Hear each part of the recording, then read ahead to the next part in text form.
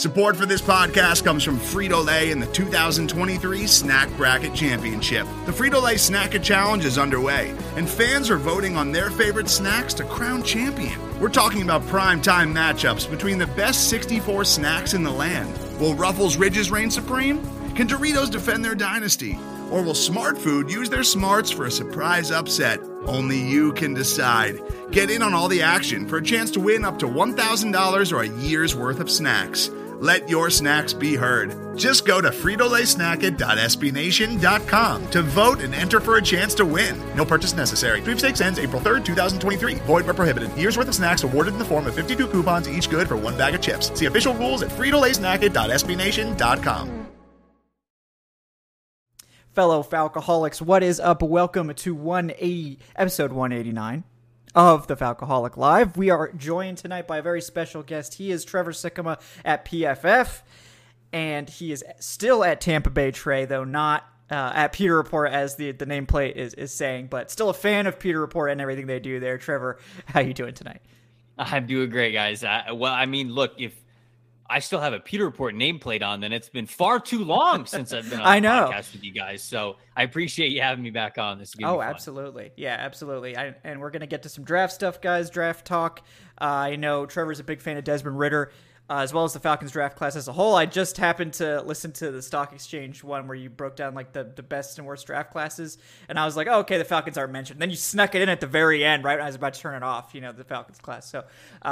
So that's a one-way ticket to the show, of course, when you praise the Falcons draft. But also Trevor's just a great analyst. So also with us tonight, we have two wonderful co-hosts. First of all, Adnan Ikic at Say Which Way. Adnan, how are we doing tonight?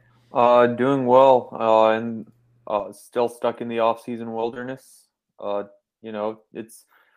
been a beautiful day in Atlanta though. So we're heating up in May. So really enjoying that right now. Hey, that's not bad. Nice weather. I think it was like 82, 83 here in Syracuse today. So it's warming up. It's warming up out there. Also with us, we have, for the first time since the draft, Eric Robinson at _Eric_Robinson. Eric, how are you doing tonight? Doing pretty well. Looking forward to having Trevor on here tonight. Always love his insight. Nice to see you, Trevor. Nice to see you as well, Adnan, and nice to be back on the show. It's been a little bit. Yeah, we had to file a request for Eric's services with ESPN, just to get him on tonight. So we're happy that got approved. Yes. It's just like getting player interviews. We have to go through the proper channels to get approved. But no, Eric's great. Happy to have Eric back on. And happy to see everyone else in the chat joining us as well. Damsky, how you doing, man? Brandon Brass, everybody. Let's dive right in. Since we haven't heard Eric or Trevor's takes, I figure we'll just go pick by pick, and then we'll probably do a deeper dive on Desmond Ridder, because I know Trevor's got a lot of insight on Ridder. And I wanted to get his take for sure on him, considering that last week we had some folks on that, weren't as high on Ridder. So I want to get you guys the positive spin. We keep being told we need to be more positive. So I know Trevor's very positive about it. But let's kick things off with Drake London. And I'll open the floor to Trevor first on this. I know you're a fan of Drake London, the player. I believe you said he was your wide receiver 1. What do you think about that selection for Atlanta at 8 and where he was on your board and stuff like that? Yeah, no, I love Drake London. I mean, he was a top 20 player for me. Might have been top 15. I can't remember exactly where he was, but he's somebody who I've liked throughout the process for a long, long time. I had him as wide receiver 1 for a lot of the college football season. And, I'll admit, I'm a bit of a sucker for those guys who could dominate at the catch point. I really am. And sometimes it has worked out for me. Other times I've been burned. Cough, cough, J.J. Arcega-Whiteside. But when I look at Drake London, I look at how dominant he has been at USC. And I look at the fact that he had 25 contested catches, which led all of college football. And that includes him only playing 7 or 8 games this past season. There are guys that played 12, 13, 14 games this college football season that weren't able to surpass how many contested catches this guy got. He was that dominant, that good. So to say that he is just a contested catch wide receiver is not doing him justice. To me, He's a true alpha. He's a true wide receiver one. He's one of the youngest players in this draft class, which I think is definitely a bonus as well. Does the speed worry me a little bit? Yeah, sure. But it's not like separation was really ever going to be part of his game. I feel as though, he wasn't really able to do it a ton in college. I will say that I feel like Keaton Slovis's lack of arm strength goes into that. I will love a slander. I love it. Right. So, I'll just say that I think that goes into it a little bit more than people are calculating. Yeah. But even though he wasn't going to be this quick hit, yards after catch kind of a guy, he's got the mentality for it. You see when he has open space in front of him, he's easily taken it, and he's taken it with a full head of steam. And of course, when it's on the money down, man, when it's 3rd and 8 and you need a catch and somebody's just got to come down with it, or you're within the 20 or the 10 and somebody's got to come down with it in the red zone. That's where I have all the confidence in the world in a guy like Drake London. And certainly when you look at a wide receiver room that's as depleted as the Falcons is, this guy gets to step in right away, have all the confidence in the world to be that go-to player. And I really did. I like this selection for him. I'm a big Drake London fan. Yeah, I like the pick too. I like the player a lot. For me, the only problem, I just wasn't a fan of wide receiver at 8. I thought going back-to-back skill position players at the top, like philosophically was something I disagreed with, but the player is not at all an issue. He was my number 10 overall player, my top receiver. So if they were going to take one, this is the one I wanted them to take. I think he fits the scheme and everything. And I agree with you that the speed stuff is overblown. I think he's probably like a mid 4.5s type of guy, but that's fine. Mike Evans ran a 4.53. Is his speed a problem? Hell no. So it's overblown, I think, and yeah, the Keaton Slovis slander is welcomed for sure. Eric, I haven't heard your take on Drake London either. So what did you think about that selection as the top pick? So initially, I will admit I wasn't 100% on board. I think at that particular point of the draft, I valued the edge rushers more than the receivers, and I kind of wanted them to take a swing there. But once I was able to, dive a little deeper into the tape of Drake London, I understood why the selection was made. I understood the direction that they're going with the offense. If you add his ability at 6'4", you add Kyle Pitts at 6'5". Hopefully they can get something out of Alton Tate, who's also north of 6'5" as well. They're trying to create mismatches in a different way.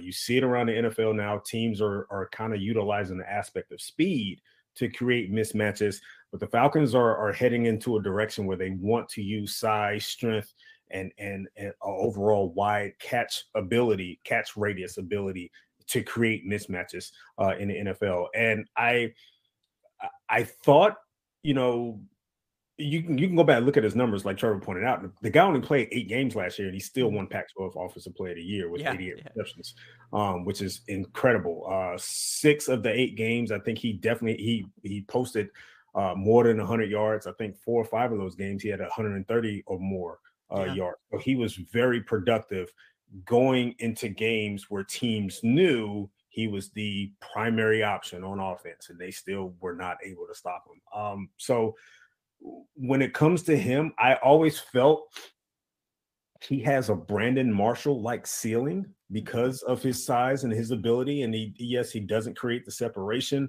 but that didn't really prevent Brandon Marshall from being a very productive receiver at the NFL level. And another name that was brought up that I thought was interesting as well was Marcus Colston. And I see a lot of Marcus Colston in his game as well, and his ability to be effective as a 6'4" slot receiver. And Marcus Colston made a living in the middle of the field in that particular aspect with the Saints for a number of years. So I think if the Falcons are able to squeeze that type of production out of Drake London, it'll be well worth it. And I'm fine with the pick at this point, to be quite honest with you. Yeah, I certainly get what they were going for, and it was clearly a big need on the roster, so it's hard to get too upset with it, but it's more, it feels kind of nitpicky, now in hindsight, considering what they did with the rest of the draft, but we can't be too positive on this program. We got to make sure we bring on Aaron Freeman too to make sure we get enough hating going on here, but we can't be too rosy. Fair and balanced coverage here on the Falcoholic Live. So I do like the point Trevor made about how young Drake London is. This will be his age 21 season, and then you have Kyle Pitts, who the Falcons took last year. He's turning 22 in October. So these are 2 guys whom are probably gonna easily work into their second contracts in the NFL, maybe even third. So this is a great opportunity for Atlanta to have two guys really grow with one another, and you're not really desperate right away to have that impact, quarterback right now. You can kind of wait a little bit on Desmond Ridder if he is the guy, because these guys next season are going to be 21 and 22. So, I mean, these guys will be able to grow with whatever quarterback you put out there, whatever young quarterback, whether that's Ridder or someone else in the next couple drafts. Yeah. I think the pick makes sense. I think they're trying to get big and physical at wide receiver. And you guys have mentioned also his ability to play the slot, which is not an emphasized position in the Arthur Smith offense, but it is nice to be able to have that flexibility to move him in there from time to time. So I think we're all definitely fans of that pick. The next pick, I know Trevor's a huge fan of. I was a huge fan of it as well. It was a small trade up. The Falcons gave up their fourth rounder to go up to get edge rusher Arnold Ebiketie from Penn State. A big-time addition to the pass rush that was desperately needed. Trevor, what do you think about the Falcons' second pick there in Arnold Ebiketie? Look, I liked it a lot, and this is somebody who, Arnold Ebiketie spent some time at Temple as well, transferred over to Penn State, so he's one of the older prospects. You talked about the age of Drake London.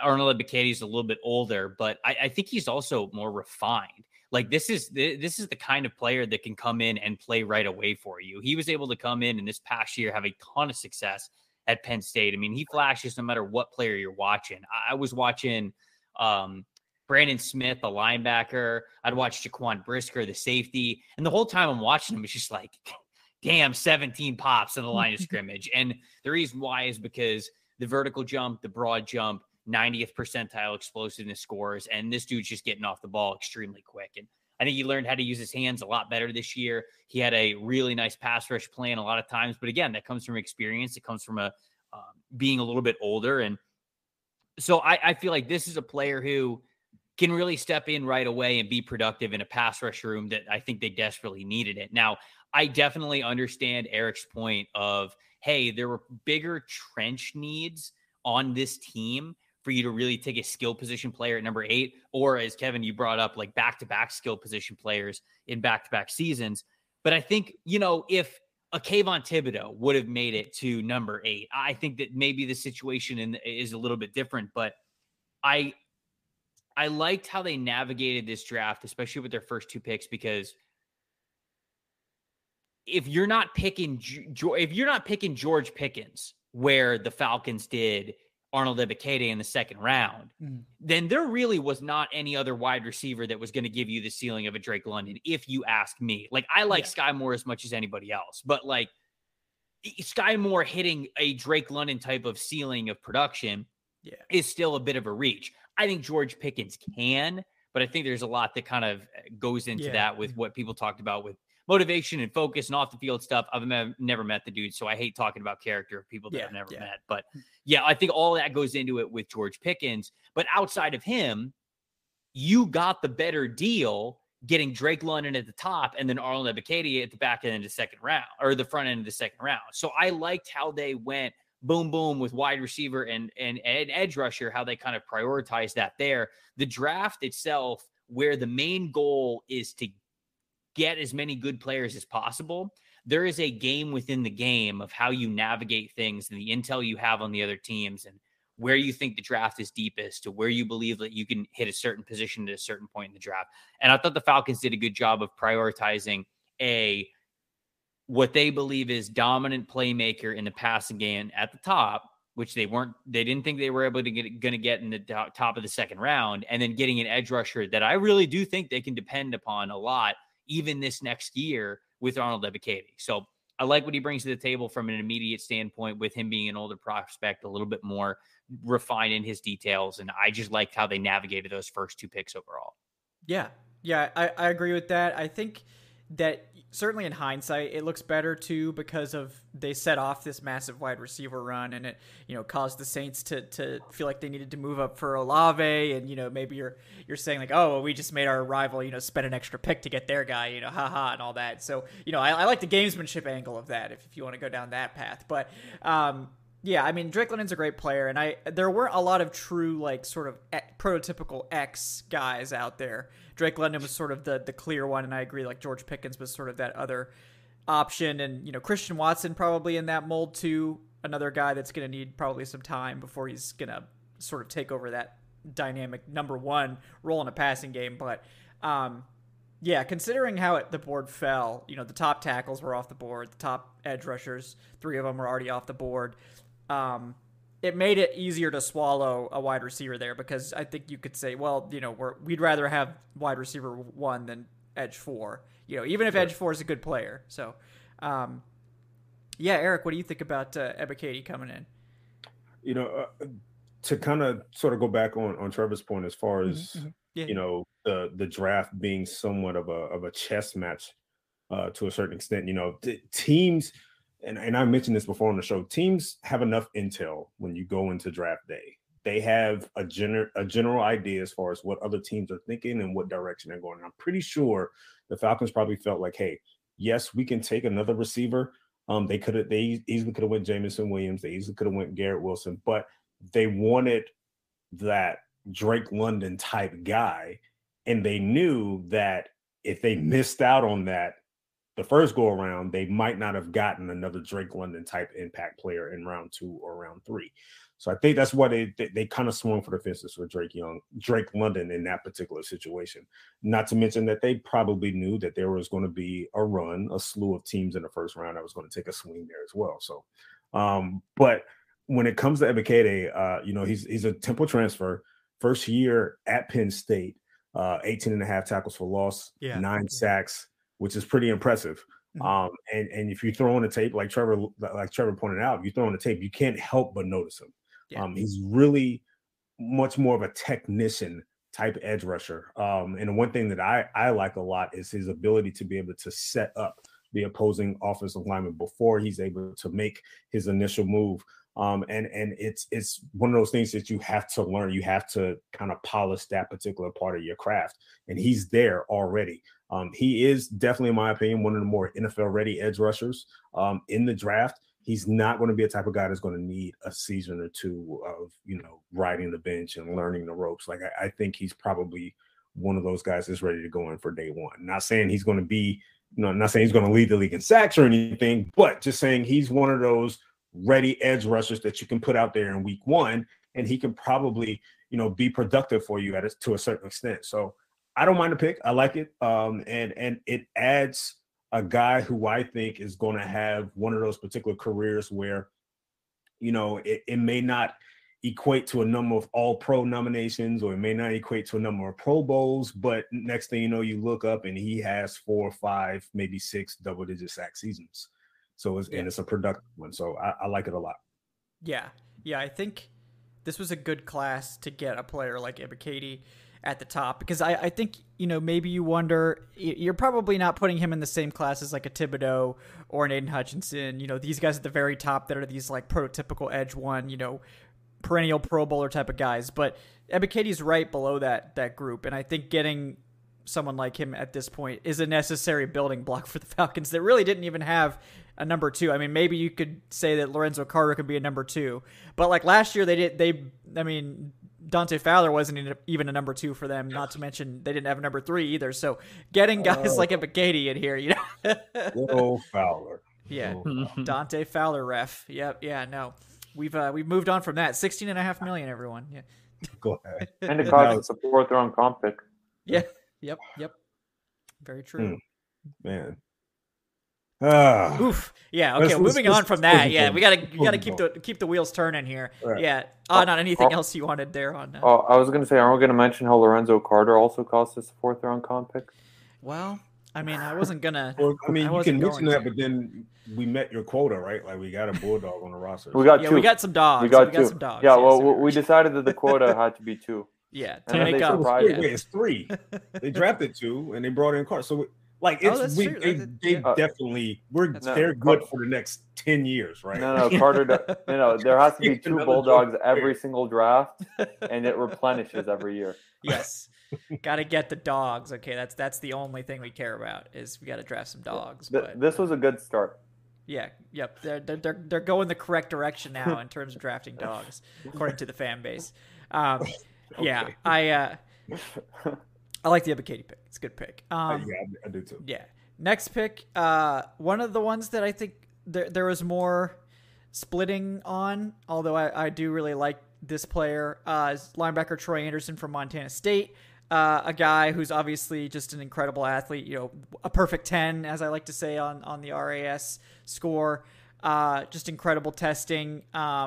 Sort of a jack of all trades guy, played quarterback, running back, linebacker, was basically all conference, like every position he tried to play. So I have a lot of faith in him, growing into whatever role the Falcons want to put him in, because he's done it.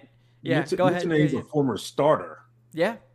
At quarterback as well. Like, this is not just a guy that was like a third stringer. No, like he was on the field extensively at quarterback. Oh yeah. No, I think he was like their starting quarterback after their original starter got hurt, and just like, was all conference or something, and then all conference running back, and then all conference linebacker.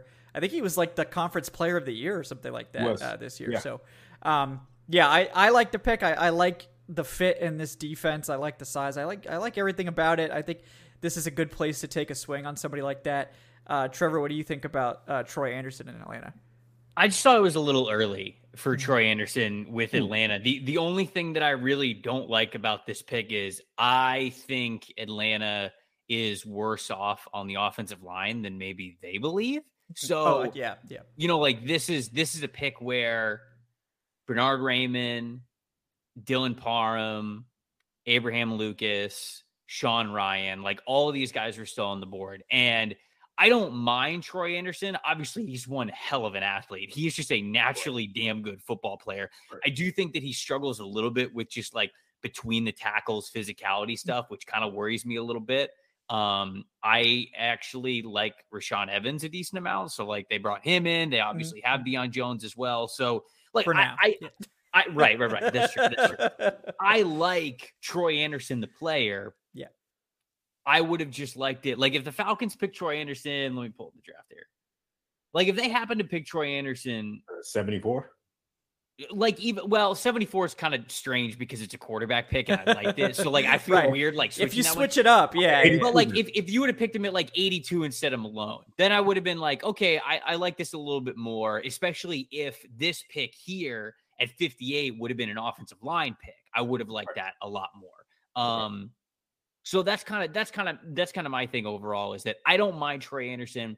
I wasn't as big on him as some other people were, because for as much as I do praise how much of a natural athlete he is, it is a position that demands a lot of physicality. And there were times when I felt like he was not as physically imposing as I would have liked him to be at the FCS level. And that only gets way harder at the NFL. So dude can move. Dude's a really great athlete, but being able to hold your own from a strength profile is still a prerequisite to playing linebacker in the NFL. For as much as we are getting lighter and faster and all of that on both sides of the ball, linebackers still need to be able to hit when you're talking about a guy who you picked in the second round at number 58. Yep. He's got to be able to play all three downs for you eventually. Will Anderson have that strength profile? And if he does, great, he works out. But even if he does, I kind of wish they would have taken a chance on an offensive lineman instead. So that's my overall thoughts on the pick. Like the player, wish they would have picked offensive line. Yeah, I think this is the one spot where some people get off the train. Just like I really like Troy Anderson. I was pretty high on him, but even I had him as like a third round grade. So like this was early on my board a little bit. I do really, I think if you're going to take a swing on a 10, perfect 10 guy. Like, the athletic ceiling is really high. So, like, I don't necessarily disagree with that, but I agree. Like, they seem to really have faith in Jalen Mayfield and Matt Hennessy and Drew Dahlman that there's going to be something there. I think it's okay to have faith in, like, one of those guys. Like, one of those three, maybe you could be like, okay, like Matt Hennessy. Yeah, we think you can get better, It's talked about a lot. PFF really liked Matt Hennessy last year, because of his run blocking. Fans are definitely more split on him, but nobody liked Jalen Mayfield. He had a single-digit PFF grade. Yeah, even Trevor had to smirk at that a little bit. Yeah, he had one of the he had one of the lowest grades of any player in the season. He might have had the lowest. I haven't checked in a while, but I remember like we were like more than halfway through the season, and I looked at his season grade, and it was like a 31 overall out of 100, and I was like, holy cow, I didn't know that was possible. Yeah, he had a 1.6 against the Eagles last year. He did. Yeah. He did. I had no idea that was possible. So we learned a lot about the grading system. So that's always a plus. But I don't disagree with the idea that offensive line would have been, I think Dylan Parham would have been awesome here. I know that there were a lot of Jamari Salyer fans too, speaking of dogs. He ended up going way later than I expected. No, we could have gotten him in the 6th round. Yeah, apparently. So, but yeah, I don't disagree with that. And, I think it's like if Anderson reaches a ceiling and is a 3-down linebacker, then no one's going to complain. But it was definitely a sort of home run swing. And I don't hate it, where this team is, but we really need to see some improvement from Mayfield and Hennessy or Dahlman, whichever two of those guys end up starting, because there really isn't anything else. And the offensive line was a massive problem last year. So, Eric, what did you think about Anderson? I don't think it was early. I think it was fair range for him. I think it's more so of an emphasis that's trying to be placed on the inside linebacker position in the Dean Pease defense. I think the days of your 6 feet, 215-pound linebackers manning the middle are over. And I think this was a huge domino to fall that will lead to eventually moving on from Deion Jones, to be honest with you. I think it kind of sort of started with Foye Oluokun. I think they liked him. They wanted to bring him back. Of course, the price tag was too heavy, but I don't think they looked at it as an issue like, okay, you know what, we're losing a really key member, a key part of this defense. I think he wants to get bigger and stronger and more physical at the inside linebacker spot, and Anderson provides that. If you look at the receiving room, not the receiving room, the linebacker room now with Anderson, with Rashaan Evans, and including Michael Walker, they're all at least 6'2" and above 230 plus. And they all are athletic, they're able to run, and they're physical. And that's not something that Deion Jones can check. Those are not boxes that he can check right now. And I think he's kind of sort of the odd man out. He kind of sticks out like a sore thumb in that linebacker room right now. But when it comes to Anderson himself, again, I thought he was more so of a late second, early third guy. And I think they're really rolling the dice here on potential. And I think the potential there is huge. With a guy like Troy Anderson. I think correct me if I'm wrong, but I think he led the FCS last year in tackles. And like you said, like you pointed out, he won Defensive Player of the Year.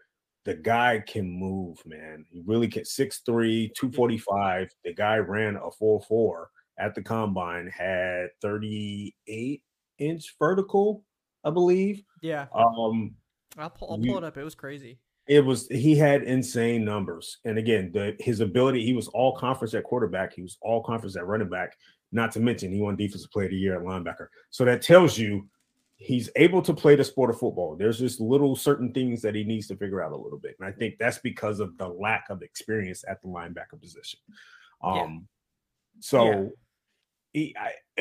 There's some refinement that is needed there, but I think they might, if it does, you're looking at a guy, honestly, that can be a potential all-pro later on down the line. Like I'm that high on his potential. Yeah, the athletic ceiling is absolutely there. I mean, he is sort of a unicorn at linebacker. We know how much they like unicorns in that metaphor. So right.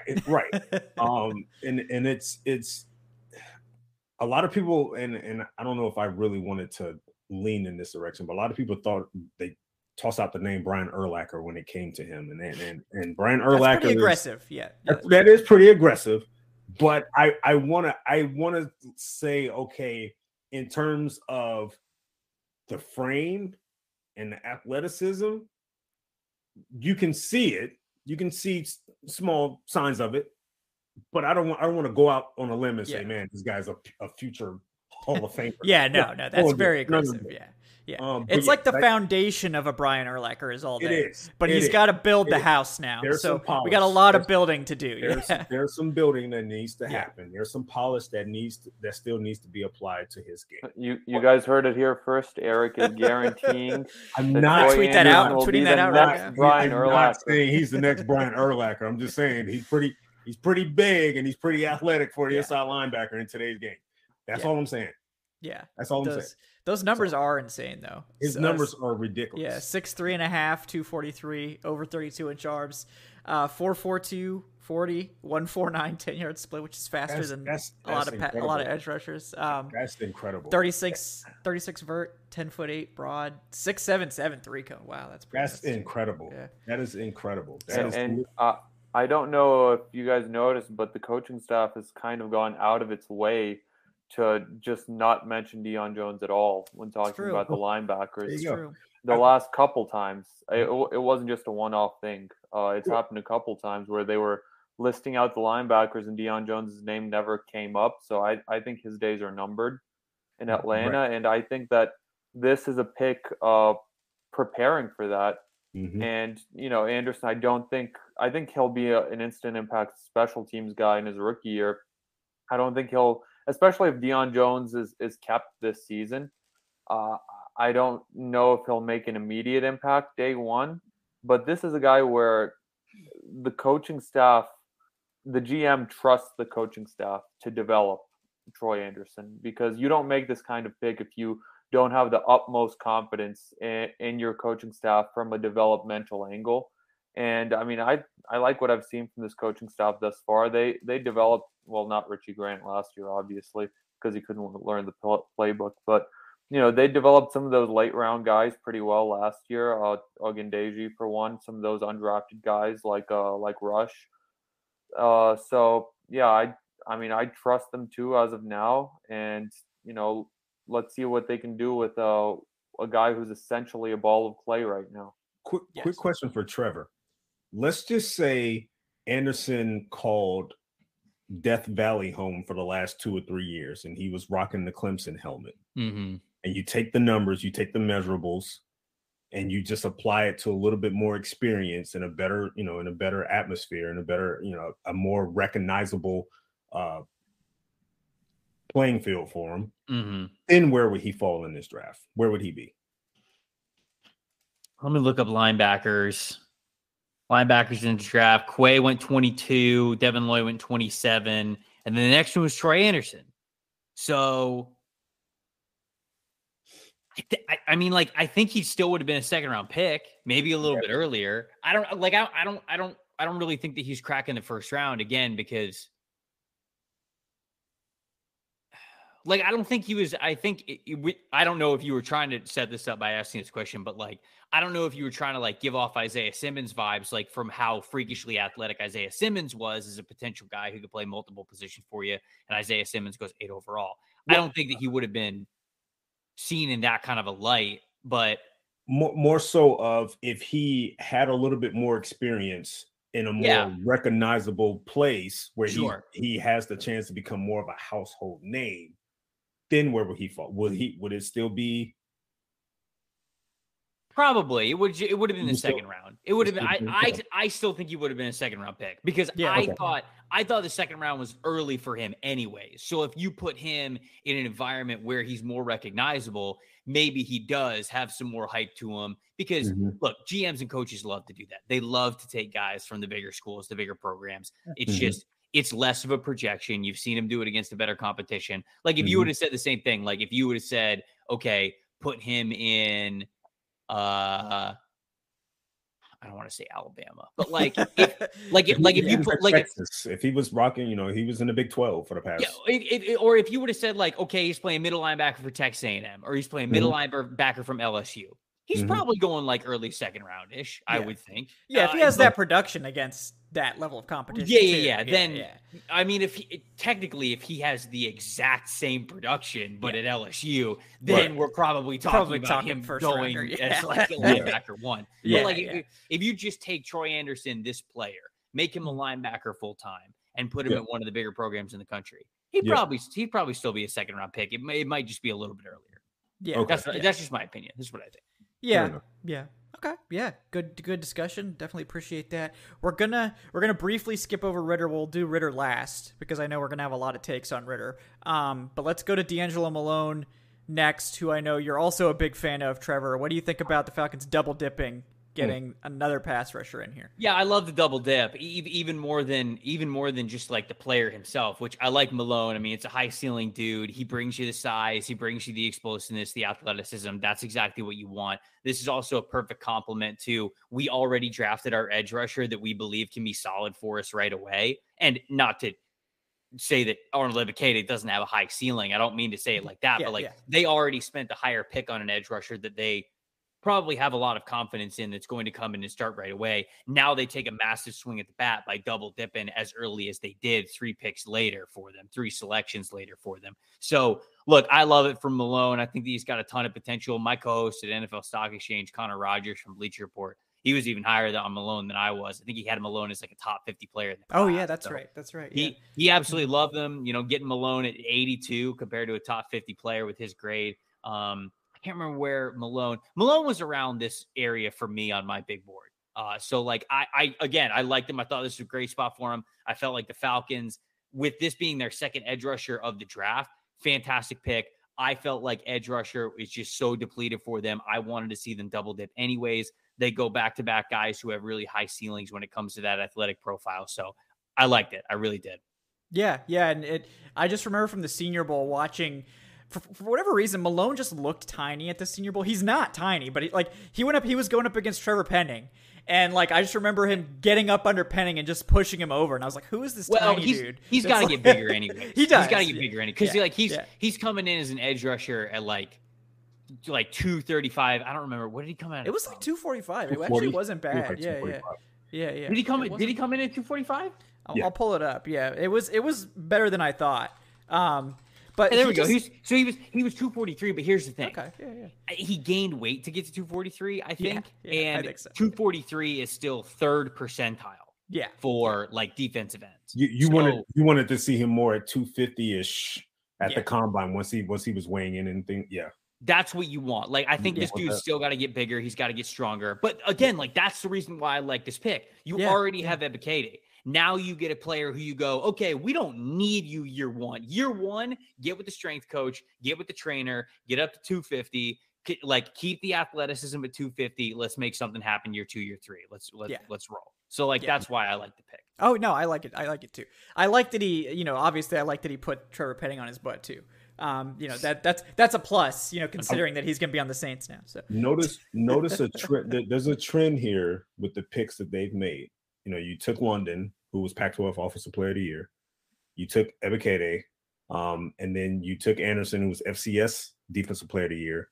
Of course, Ridder was a 2-time AAC Offensive Player of the Year. D'Angelo Malone was Conference USA Defensive Player of the Year last year as well. So notice a trend here that they're grabbing guys who stood out amongst their peers in their respective conferences. Yeah, and Senior Bowl guys too. 5 out of 8 Senior Bowl picks. guys as well. Mm-hmm. Right. This is another. It was a fun pick. I did his highlight for ESPN for the NFL draft, which was pretty cool. So I got a chance to watch a lot of his games, and all you have to do is just throw on a Western Kentucky tape, and you can just tell. Of course, he's the best defensive player on the field for Western Kentucky. And look at his numbers. I think he's had at least 10.5 tackles for loss in each of the last 3 seasons. I think this past year he had like 17. 40 sacks in his career at Western Kentucky. The guy is just he's a perfect complementary edge rusher. I would be nervous if this was the first edge rusher that they took. I really would be. Right. I don't like the direction that they're going, but the fact that they drafted him as, the third guy basically in a 1-2 punch, I like it. And Kevin, how long have we been planning for this? For the Falcons to double dip at edge rusher, and they finally did it. And they took 2 guys that are 2 of the better edge rushers in the draft. Yeah, so and really a type. Yeah, they have a type now too. Like, these are definitely more like 3-4 style edge, like outside linebacker style edge rushers, as opposed to they were working with a lot of Dan Quinn guys. And there is some, overlap there. Like, Dan Quinn likes to use a jack in his 4-3 unders that can be similar in a lot of ways to a 3-4 outside linebacker who's going to stand up part of the time and all that. But these two are definitely more prototypical 3-4 outside linebacker guys for Dean Pease. And I think that'll be a good thing for them. When they do want them to put their hand in the dirt, both these guys can. Ebiketie has done it well. And I like it. I think Malone, you're hoping that he's basically like your number 3 pass rusher, like long-term, your number 3 defensive end, your number 3 edge guy. And I think he could be a really good number 3 edge. Like, I think he comes in, he can probably this year, he's more of a designated pass rusher, for all the reasons that Trevor mentioned. Like, he's a guy that's going to have to get stronger, to be able to play the run, but maybe someone who has some off-ball flexibility too, we'll see. But, I like the pick. I love the double dip at edge. We've been clamoring for that forever. So just getting they needed bodies so bad. Like, Lorenzo Carter was just like a mile ahead of every other player on the roster. And at least now there's a few intriguing guys. I mean, I like Ogundeji from last year. I think he's maybe they have something there, but other than that, it was pretty much a barren wasteland after Lorenzo Carter. So, and I've always said this team needs more hilltoppers on it. So, that'll Yeah. definitely help as well. But I think they'll put Malone in a position this year where he doesn't have to worry about anything other than just rushing the passer. He'll probably be on there for a lot of third downs as well. And, just taking away that responsibility, everything else, not having to account for anything else will help him out some. And it'll, I think, help the team in making an impact right away in his rookie season. I love his length. He's a really quick guy. And yeah, I mean, there's something to be said about having 10 plus tackles the past 3 years. It doesn't matter what level you're at in the college game. That's pretty impressive. And I was a big fan of this pick when it happened. And our pass rush will be much better from the unit that had an abysmal 18 sacks last year, which was less as a team, Trevor. Yeah. Less than what Robert Quinn and TJ Watt had by themselves. I chipped in with 1.5, by the way. Yeah. That would have been good for second on the team then? Probably so, yeah. Yeah, and I think at least 2 of those were the offensive linemen falling backwards on the quarterback, and there was just a Falcon in the area. So, that's very dire straits. Hopefully, we're not talking about less than 20 sacks again anytime soon. In a 17-game season, no. In a 17-game season, yep, that's like a little over 1. It's like 1.1 sacks per game, like less. Yeah. So. I think the stat was that was the second fewest the Falcons have ever had, and the fewest was during the lockout, like 9-game season in the 70s or the 80s. Geez. Yeah, well, let's not linger on that point for too long. It's too depressing. But day 3, there were a couple picks. The big one is running back Tyler Algier, the 5th rounder. I like it. I think this is. Under Dan Quinn, we rarely saw rookie running backs get a chance to do much. Even when they had Tevin Coleman in the 2nd round, he didn't really make an impact his rookie year. We'll see what happens with Arthur Smith. I think Algier has a good chance to make an impact. Trevor, what do you think about Algier? It's my RB3. Don't know how he lasted. Right. Yeah. Don't know how he lasted until the 5th round. I like Tyler Algier a lot. Now, I didn't think that he was the full-time potential bell cow back to Kenneth Walker and Breece Hall, where those guys are firmly in that tier 1 and 2 class here with these running backs. But after that, it was a total pick your poison kind of running back room. It was going to be rotational guys. It was going to be guys who were specialized in certain situations. And with that being the case, I like Tyler Algier, man. I get it. He's not as flexible. He doesn't have the lateral agility that some of these other players have, but I still love his feet. I love the momentum that he gets when he gets going in a straight line. He's hard to bring down. He's got some of the best contact balance in the class. I think he's got decent straight line speed as well once he gets moving. And he's a good blocker. I think he can give you third down responsibilities as well.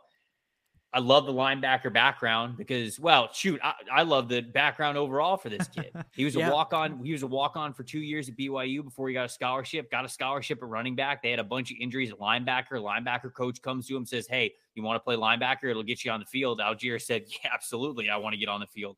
So he played linebacker for half a season for BYU before moving back over to running back when they started to have injuries there, and added over 1,000 yards in that one incredible season with Zach Wilson. And he was a catalyst for their offense this past year as well. So I just love where the kid's motivation has been, love his journey, love the fact that he understands what it's like to not just be the ball carrier, but to be the pursuer, to be the linebacker. So he's been in both shoes, if you will. Like that background for him. I like him as a one-cut back, and I like him in Atlanta specifically. You got Cordarrelle Patterson and Damian Williams on the roster. Cordarrelle Patterson's probably going to take a lot of the attention, snaps, focus with out of the backfield play, but they also know that they can use Cordarrelle Patterson in a variety of different ways. And so when you've got those short yardage situations, you've got that power guy. I feel like Tyler Algier has every chance to win a job in that area. So I think that big fan of his game, big fan of where he landed in Atlanta. I'm expecting big things from him. I really am. Yeah, I think there's a really clear path, and you can't always say this about fifth-round picks, but I think there's a really clear path for Algier to take on a sizable role immediately. And the Falcons did add Damian Williams. They also got they released Mike Davis recently, who did just land with the Ravens, so good for him getting another team there. But it's they needed an early down grinder. They needed someone to take those carries off of Patterson's plate, because Patterson, when used sort of as the chess piece that he is, used in high leverage situations, when he wasn't having to carry the whole load, he was really efficient, both as a runner and as a receiver. As the season went on and he started taking 10, 15, 20 touches a game, it really, you could tell it was wearing him down. So I think if you can get Algier to take a lot of that early down work, take some of that off of Patterson's plate, save Patterson for those high leverage situations, and then you sort of mix in Damian Williams as needed, I think that's a recipe for a better overall running back room. And the thing with Algier to me is that when he had the blocking, he was just unstoppable. Like if he has a hole, he's getting 3 yards. Like he's a really reliable short yardage guy. He's not going to go down on first contact. I think his vision was pretty darn good. I like he's not the most elusive guy, but I thought his feet actually were pretty good. Like he makes quick cuts. He's really good in the zone blocking system. So I think he can handle that short yardage role. Obviously great in the red zone with the 23 touchdowns. Not necessarily dynamic in terms of long speed, fairly average there, but a guy that can get you those chunk 10 to 15 yard runs if you get him into open space because of his contact balance and all that stuff. So I think it's a great fit, and I think he has a pretty good chance to end up a sort of a surprising contributor this year. I think he has a great shot. And, that's the thing with running backs. Like, you can get them pretty much anywhere in the draft. And if they have a path to success, for those of you drafting in fantasy, like, Tyler Algier is probably not going to be at the top of any lists unless you're really digging deep. But that's a guy that you could probably get for almost undrafted price in fantasy drafts that has a legit chance to take on a sizable backfield role. But, yeah, Eric, what do you think about Algier coming to Atlanta? Two things that stand out to me: 1,600 yards, 23 touchdowns last season in 13 games for BYU. He had 4 games where he ran for 190 yards or more. And 2 of those games were above 200 yards. This kid, now he didn't really win any all-conference accolades like I pointed out with the previous guys that were drafted. But he did win Offensive Player of the Game in their bowl game against UAB. And production is the one thing that stands out. Throw on the tape, you rarely see him go backwards on runs. He's always falling forward. I believe, didn't he lead FBS last year in missed tackles? Rushing touched. Well, yeah, maybe it was missed tackles forced missed tackles, or might have been like rushing that. Touchdowns too. Yeah, rushing touchdowns, of course. Yeah. But again, he's a type of, and again, he's not. I don't think he's going to win a ton of foot races, but he's going to be one of those runners where he gets better as the game goes on. It's going to be tough to tackle. Now, I saw I saw a ton of James Conner comparisons. I don't know if that strikes me because he doesn't look 225 on tape. He looks smaller. He really does. But he runs like he's 225, 230 pounds. Definitely runs behind his pass. So he is going to bring a level of physicality that the Falcons are wanting. And when you already kind of sort of have that in the backfield with Cordero Patterson and with Algier, is if everything rounds itself into shape, defenses are going to be pretty tired to try to tackle these guys for 4 quarters. That's for sure. And the stats were he was tied for first in rushing touchdowns, and he forced 76 missed tackles, which was 6th most in the FBS. 6th most. Thank you. Yeah, and I think that this is a pick where he'll more than anything open up Cordero Patterson a bit more, because last year, because Mike Davis really didn't get it done for the Falcons, Patterson was really forced into that backfield role where he was given that traditional running back load of, those inside handoffs, those inside carries, because nobody else was getting yardage for the team in that role. And as a result, we saw Cordero Patterson break down toward the end of the season. This year, you have Damian Williams, who you picked up in free agency, one of the 1,000 Chicago Bears that we brought in. You have Algier now, who's gonna be out there. He's gonna make an impact from day one, and he's a pretty good pass blocker as well, which is what you have to have as a rookie running back. You're not seeing the field if you can't block for your quarterback. So as a result, Cordero Patterson will get some of those backfield carries, but now Arthur Smith can sort of use him as that X factor on offense. He can line him up wherever he wants. And, he can even use him as that third wide receiver or third target behind Kyle Pitts, Drake London. And he can really open up the offense a little bit more. And, he can really get more creative with Patterson than what we saw last year. And that could result in an even better year for Patterson this year from an efficiency standpoint, even if it's not better from a pure yardage standpoint. Yeah. And the hope obviously is that the run blocking improves too. Obviously, we'll see how that goes. But because if the run blocking's bad, then everyone's going to struggle. But if the run blocking can be better, I think that bodes well for Algier and for Patterson and the rest of the running back group. All right, guys, I think it's that time for Desmond Ridder, the first third round pick at pick 74, which I thought was a terrific value to get a guy like Desmond Ridder that late. Trevor, I believe he was your QB1 in this class. So yeah, talk to me about Desmond Ridder and why fans should be excited that he's in Atlanta now. Okay. I do have to preface it by saying QB1 in this class does not mean what it has meant in different classes. Trevor Lawrence, basically, right? Yeah. Yeah, right. Him and Trevor Lawrence on the same playing field. The reason why I thought that Desmond Ridder was QB1 in this class is because in a class of a lot of uncertain projections with a lot of different players, Ridder has already checked a lot of boxes. I think that he has the best pocket management, I think, of any quarterback that we were talking about as a potential franchise guy or starting quarterback. He understands how to manage the pocket. It's not this gimmicky offense where, like, for example, Matt Corral, one read, he's gone. Like, that's it. There's no pocket management there. It's you're reading one player on the defense. You're either throwing the ball or you're tucking it and running it. That doesn't really teach you how to manage pressure and get the internal clock right and all that kinds of stuff. Desmond Ridder operated an offense that allowed him to do 3, 5, 7-step dropbacks, more quick stuff than sevens, but he was able to do a lot of different kinds of dropbacks. He was able to go through different kinds of progressions. He was able to navigate things really well in that regard. I think that he could see defenses very, very well.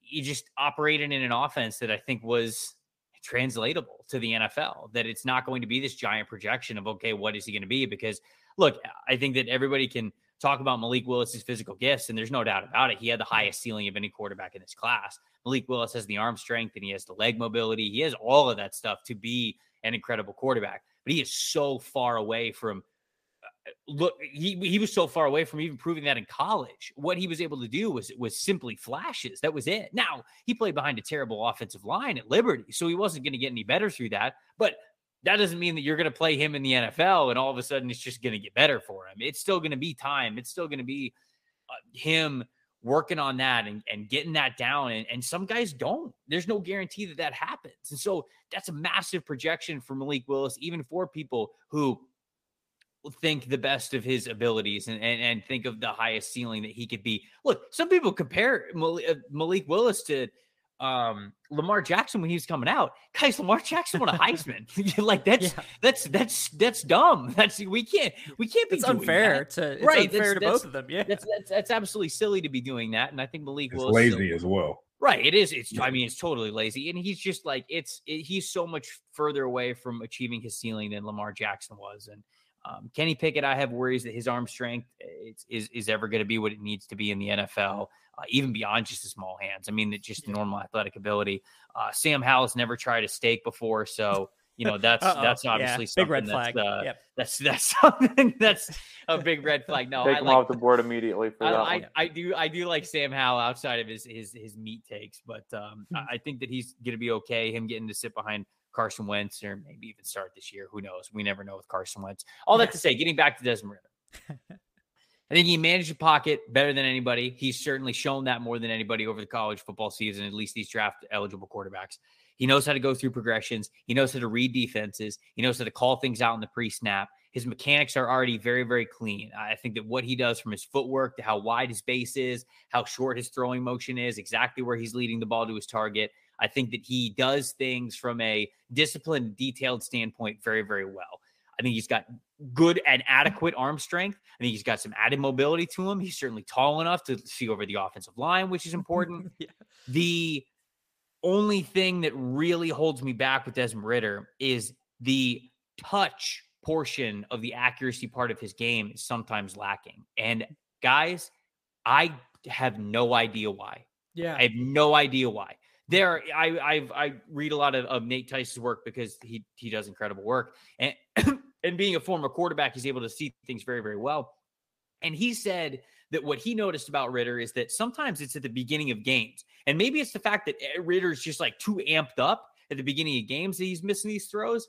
And there is reason to believe that could be the case because a lot of his missed throws do come at the beginning of the games, but not all of them. Sometimes there's like a floater pass to the end zone that should absolutely have been picked off. And I'm like, dude, touch is the hardest thing to improve on in the NFL.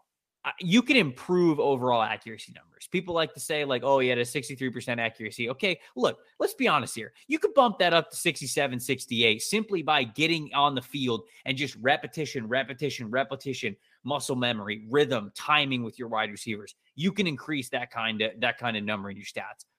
Touch passes are much more of a natural gift that you have or you don't. That stuff is really tough to teach. And when Ridder misses, he misses with touch.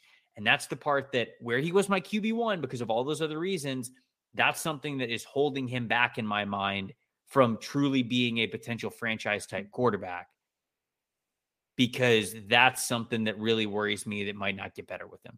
I'm going to love him in Arthur Smith's offense. I think he's going to know how to operate the play action game very, very well. He's going to know where to look. I think he's going to know how to read defenses. He's going to be a decent backup to Marcus Mariota, perhaps even push Marcus Mariota's job at the end of this year going into next year. That's why he's my QB1. But I had to preface all that by saying QB1 in this class doesn't mean what it used to.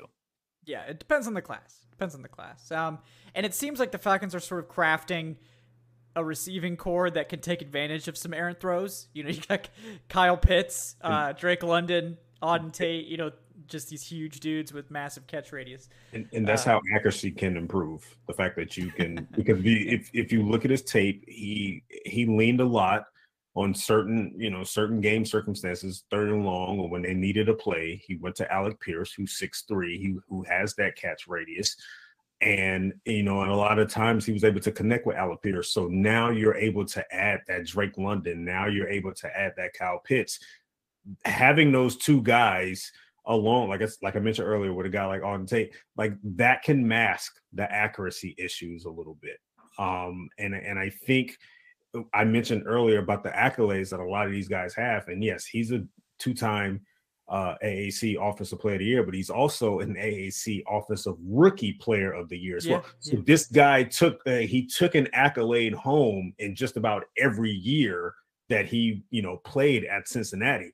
4-year starter, only 28 picks in 4 years, very productive, over 10,000 passing yards. So Ridder is the type of quarterback that you can most teams, especially in this particular draft process, you can look at and say, hey, when it comes to production, when it comes to a guy that we know was able to get it done at the collegiate level, he's the answer there, above a guy like Malik Willis.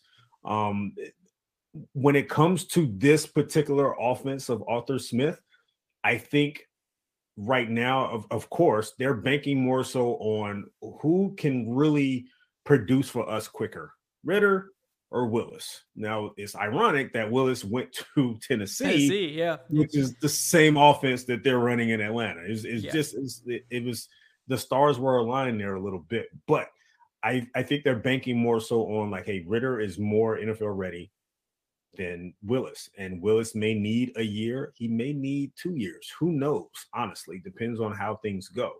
I like the pick. I felt going into this draft that the Falcons were interested in 2 quarterbacks, Malik Willis and Desmond Ridder. And I felt like they were going to walk away with at least one of them. And they did. And this doesn't kill them. The fact that they waited until round 3 to get a guy like Desmond Ridder, who has a higher floor than Malik Willis, in my opinion. At worst, Desmond Ridder can be a 10-year backup in the league, a quality backup, one of the better backups in the league. That at worst. For Malik Willis, at worst, the guy can be out of the league in a handful of years, to be honest with you. That's just is boom or bust with him. When you said at worst, and then you said a 10-year, I was like, is he about to say at worst Desmond Ridder could be a 10-year starter? No. Like hype train is on. Yeah. We should have taken him at 8. Like, he can be a guy. He can spell you a little bit. He can be one of the more top tier, I guess, and I guess lack of a better term there, but he can be a quality backup in the NFL. So I agree. And I think, in this particular scheme, I think he fits it very well. And I think he's going to open some things up and allow the Falcons to do what they kind of wanted to do last year, but they didn't have that luxury with Matt Ryan under center. Yeah. And I think the game changer here is the fact that they did take him in the 3rd round, because we were talking about Ridder. Will he be there in the 2nd round? Do the Falcons possibly have to trade up for him in the back into the 1st round? Because, there's that quarterback tax in the draft that just didn't happen this year. I'm sure the Steelers thought that they were going to start that quarterback run at 20. And then I'm sure they were panicking a little bit when they saw that none of these other quarterbacks were getting taken in the 2nd round at all. Remember the rumors of Ridder going to 8? Yeah, I remember the rumors of Willis going at 8. Yeah. Yeah. Yep. And the thing is, now you got him in the 3rd round. Even if he isn't your franchise quarterback, this doesn't kill you. Right. You don't have to put that pressure on him of, all right, you have to come in and you have to be the guy from day one. Jobs are on the line now depending on your success, because, in the 3rd round, if the Falcons wanted to next year, they could take a quarterback again. If they're in a position and they really like one of the quarterbacks in next year's class. We've seen it happen before. We've seen it with Washington taking RG3 and Kirk Cousins in the same draft class. Ridder will easily be a movable piece if you do want to go that route, the same way the Patriots moved Jimmy Garoppolo when they saw that they had a large number of quarterbacks on their roster, and Jacoby Brissett as well. So, the Falcons aren't married to Ridder at all. Best case scenario, he does turn into that franchise guy that you got in the 3rd round, the same way that Seattle got Wilson in the 3rd round, the same way that Dallas got Dak in the 5th round. And worst case scenario, you lost out on a 3rd round pick that you'll easily be able to recoup, because I'm sure with a little bit of development, you'll be able to trade Ridder for a 3rd rounder at minimum, maybe even a 2nd rounder in the coming years if you do fall in love with another quarterback, or, if you're in position to take someone like a CJ Stroud or a Bryce Young next year and you think that they're the franchise quarterback. So taking him in the 3rd round as opposed to even the 2nd round or trading up for him in the 1st round, that's the X factor of this pick, and that's what makes me really, really like this pick, no matter who the quarterback was that was taking the 3rd round. I have to be honest here, though. I honestly feel the Falcons might have drafted their next franchise QB. Like, that's the hope is, obviously. I'm that confident in Yeah, Ridder. that's the best case scenario. Especially in this particular scheme. And I know fans are like, man, you know what? They're going to set themselves up for a CJ Stroud or or Bryce Young next year, I don't think they're going to be in a position to do. Well, they may be in position to do that, but I think they are going to feel confident enough next season that they're going to say Ridder's our guy, and I think he can really be the next franchise QB for the Atlanta Falcons. Now, I just hope if the team isn't in position to contend for anything, that they give Ridder an opportunity. Yeah, that's the thing. Give him an opportunity. Yeah. Just so you can see what he has. And I don't ultimately, I don't think he's, well, I know ultimately, well, I won't say I know, but he won't be in that tier of the Josh Allens and the Patrick Mahomes. No. After development, after he's able to be refined and he gets his feet wet in the NFL, he won't be in that tier. But I think he would be one of those quarterbacks in the league where, he's able to start for many years. And honestly, I felt like there was a Dak Prescott type ceiling with him where I don't think anyone, at least me, I don't really consider Dak Prescott in that elite tier, but he's definitely a quality starter. He's definitely able to win you games, and he's definitely capable of taking you to the playoffs and winning in the playoffs. And I think Ridder ultimately can be that guy, especially in this particular scheme. What is going to be key for the Falcons is continuously adding the talent around him, especially on the offensive line as well, because you want to be able to utilize his skills in the passing as well as a runner as well. So, and here's the thing: if Ridder is your guy, if he does hit as this third round potential franchise quarterback next year, if you're in position and let's say Bryce Young is on the board and you're set on Ridder being your franchise guy, you can get a haul trading back, and then you can continue adding those pieces, because I'm not really worried about O-line maybe this year, but next year the Falcons will have $100 million in free agency to rebuild that offensive line with. You've already given him the weapons. You'll be able to see what he's got a little bit this year. Hopefully left guard has figured out. I'm still a firm believer that Matt Hennessy is the guy at center, and I'm driving that hype train until the wheels fall off. But the lugs are a little loose. I will say that. I'm driving the Matt Hennessy hype. That's cool.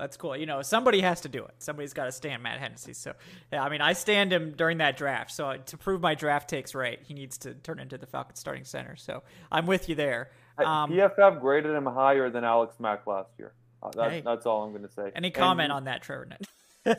Look, as the person who grades every player, it's you. I think every play. Look, I think clearly the people who are grading him like him a lot. So yes, I'll stay on the grades. It's fine. Yeah. I was gonna say nobody's allowed to say anything bad about PFF on this show. Yeah, you can say whatever you want. It's fine. No, but I mean, it's running backs do matter. Yes. Yeah, exactly. Get out of here, nerds. Whatever Ben Solak was saying on get the nerds out of football or whatever. No, I love Ben. He's funny. But I think that he does have a chance to be a franchise quarterback. I don't think, like Eric said, I don't think that we're going to be talking about him in this rarefied air of like the top 5 or even, top 10 guys on a year-to-year basis. But I think he's certainly capable of having Ryan Tannehill like seasons, like with the Titans when they had everything around Tannehill. They were able to get him to have like a top 8 season. You might want to use a better comp than that. Well, but I'm saying like Tannehill was able to have like a top 8 season a couple years ago. Arthur Smith made Tannehill really damn good. Yes. So. He did. And I think Desmond Ridder can certainly at least be that. If things go to plan, and obviously you're probably hoping for a little bit more career longevity, and hopefully it won't take quite as long as it took for Tannehill. But what do you think about his actual chances of turning into a franchise quarterback? We're not saying top 5 elite NFL starter, but a guy that you could see taking on that role and filling it admirably for the Falcons for maybe a second contract. What do you think the actual chances of that are? I definitely think it's there for sure. I'm like, I believe in his ability. And I think, the rushing element that's being brought to this offense, I don't think it was executed enough at Cincinnati. And I think he can be, one of those guys that's able to really make some plays with his legs. You know, he ran the 4.59 at the combine. 4.52, yeah. And he's a long strider. He's able to eat up yards with very few steps. And I can't wait to see how that's incorporated when defenses are worrying about where Kyle Pitts is, where Drake London is, where Cordero Patterson is.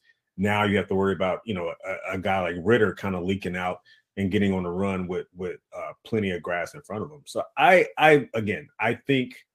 think this is a pick, honestly, that can pay dividends for him down the line. And I think he really has the capability of being the next franchise quarterback for the Falcons.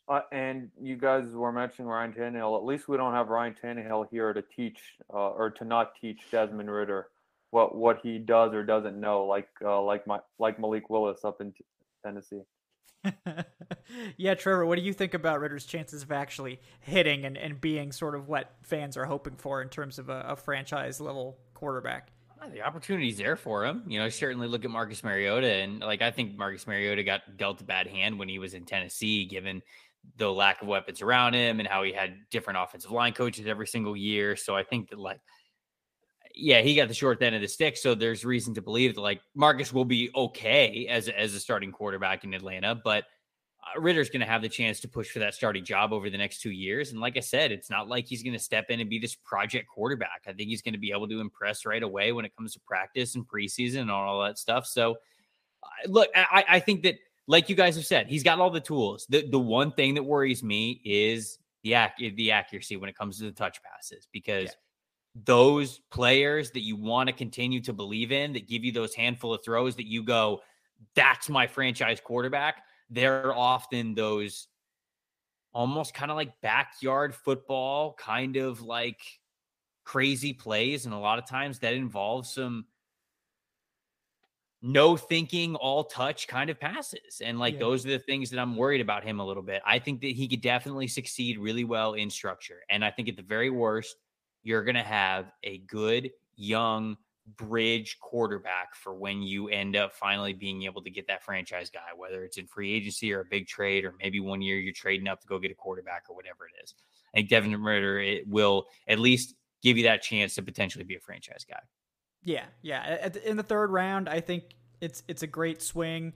And if he just becomes a good backup for you long term, I think if he reminded us of another Falcons third round pick quarterback in Matt Schaub, who was a backup for most of his career, but did have a stretch of 4 or 5 years in Houston where he was making Pro Bowls. I think he led the league in passing under Shanahan 1 year.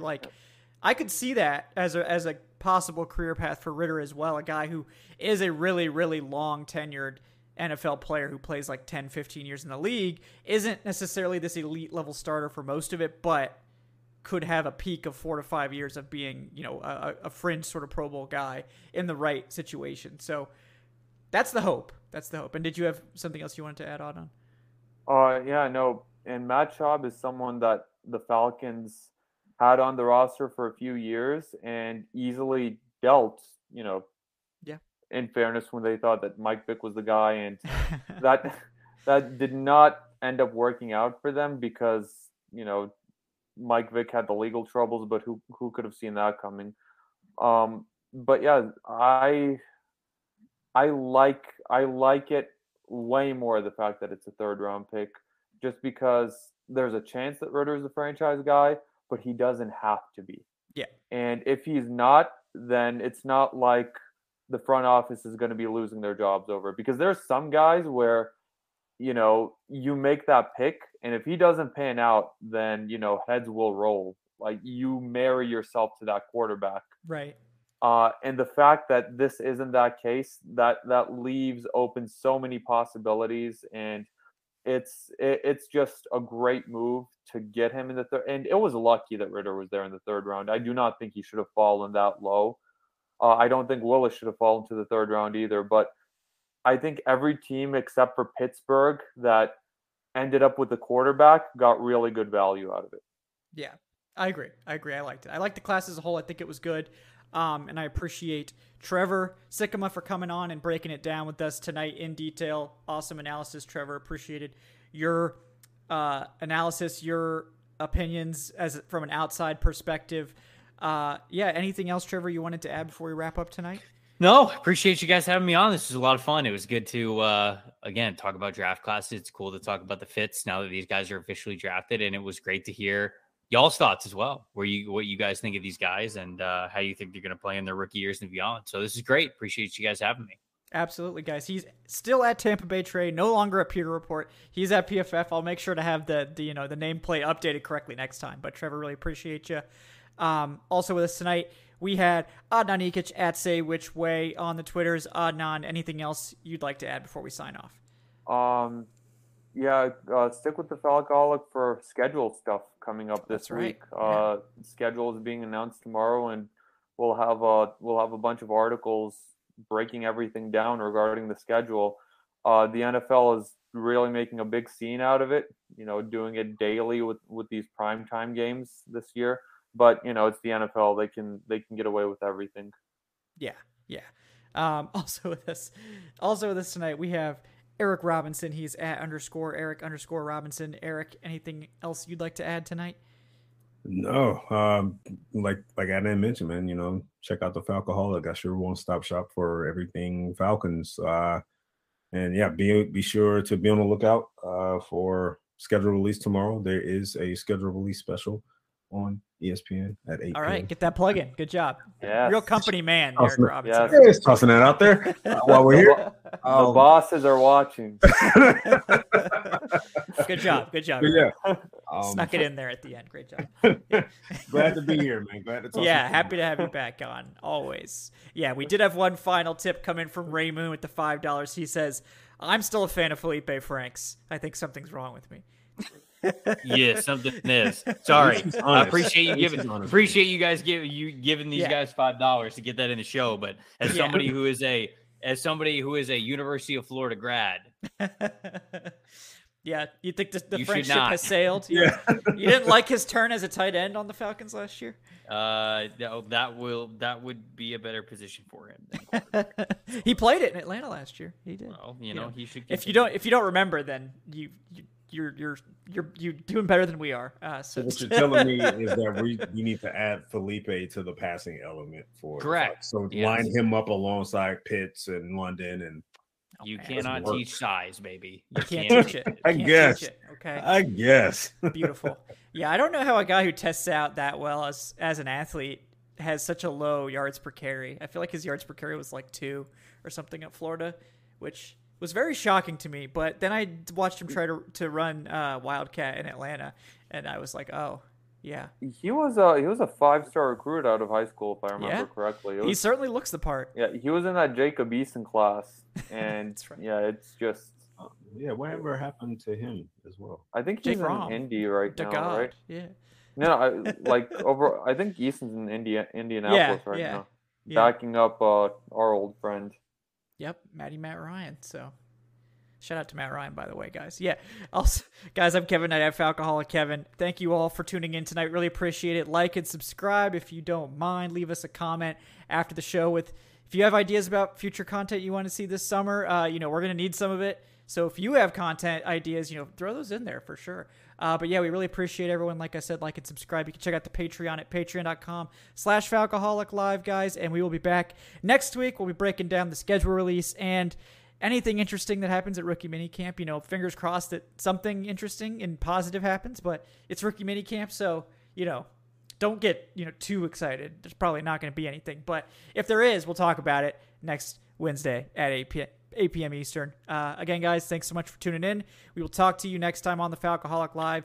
Thanks once again to Trevor. Thanks to Adon and Eric also for coming on tonight. We will see you guys next week. Have a good night, folks.